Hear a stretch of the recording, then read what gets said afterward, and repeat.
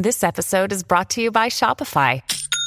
Forget the frustration of picking commerce platforms when you switch your business to Shopify, the global commerce platform that supercharges your selling wherever you sell. With Shopify, you'll harness the same intuitive features, trusted apps, and powerful analytics used by the world's leading brands. Sign up today for your $1 per month trial period at shopify.com/tech, all lowercase. That's shopify.com/tech.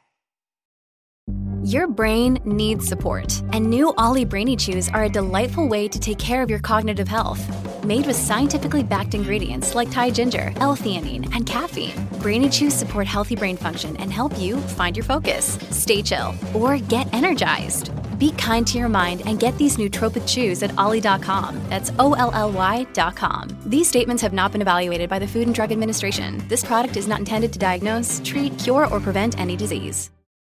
Welcome back. We have more details on the size and impact of Monday night's tornado, a new standardized test for Alabama students, and the passing of a man who coached football in Alabama for 43 years. My name's Ike Morgan, and we're down in Alabama.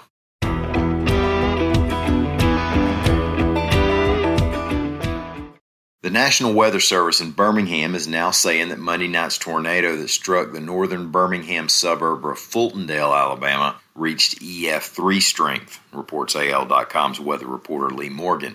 Earlier on Tuesday, a preliminary estimate had pegged it for a high-end EF2, but after the survey team examined some of the damage along Likes Boulevard and Newcastle Road, it was upgraded. Several other details came to light over the past 24 hours. The tornado had winds up to 150 miles per hour. It was on the ground for 9.5 miles and grew as wide as 500 yards, and it lifted somewhere near center point. That storm later caused another tornado warning as it neared the Georgia state line. Killed in the storm was 14-year-old Fultondale High freshman Elliot Hernandez. 30 others were injured. Now, if you're looking to help storm victims, there are a few well-known organizations you can contact about possible donations and or volunteer work. Among them are the United Way of Central Alabama, the Red Cross of Alabama and Mississippi, and the Salvation Army Birmingham Command. Or you can drop off donated supplies at the Centerpoint City Hall or Community Rec Center. A new standardized test for Alabama students that was supposed to be used last year is expected to be rolled out this year and to real live students right there in the schools, reports AL.com's Tricia Powell-Crane. The Alabama Comprehensive Assessment Program's summative test is designed for students in grades 2nd through the 8th. Even though around 30% of Alabama public school students are attending school via the internet, students do not have the option of taking these tests from home. Some schools and systems are trying to decide whether they will require their virtual students to come into class to take the test. The test isn't used to grade individual students, but is a way to assess curriculum requirements and teaching goals. State Superintendent Eric Mackey said that state education officials don't know yet what kind of turnout to expect. The tests are scheduled for March and April, but he said they need the test to see just how much the pandemic might be affecting students' learning.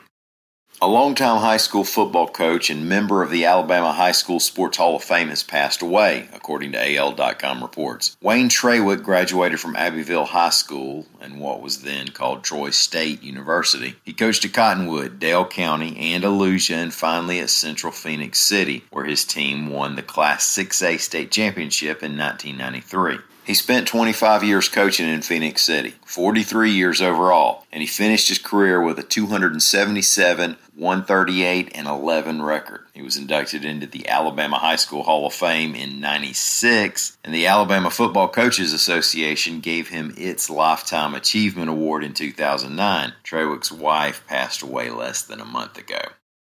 Thank y'all for listening. We'll be back here again tomorrow. Until then, stop by and see us anytime you can on the World Wide Web at AL.com.